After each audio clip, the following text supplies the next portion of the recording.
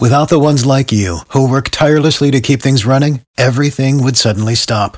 Hospitals, factories, schools, and power plants, they all depend on you. No matter the weather, emergency, or time of day, you're the ones who get it done. At Grainger, we're here for you with professional-grade industrial supplies. Count on real-time product availability and fast delivery. Call, click Grainger.com, or just stop by. Grainger, for the ones who get it done. It was the expected partisan fireworks yesterday in a House hearing with testimony for the first time in over a year by U.S. Attorney General William Barr.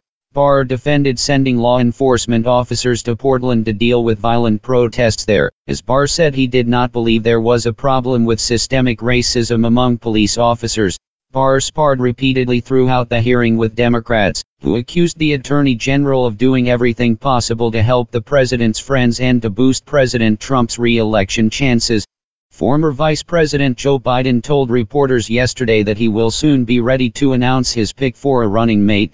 The finish of the Democratic convention is only 3 weeks from tomorrow, so Biden has to make his choice at some point very soon, as he indicated it would happen after August 1st.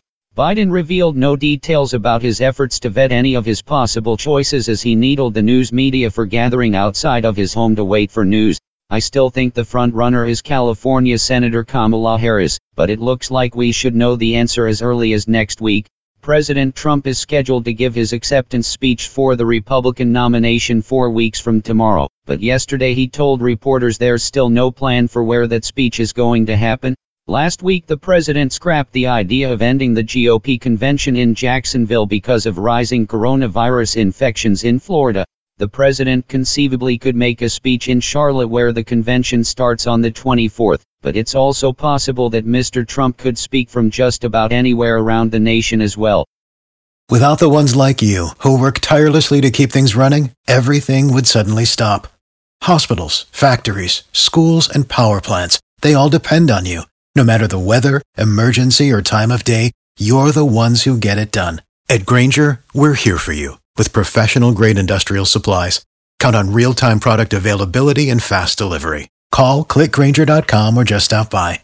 Grainger, for the ones who get it done.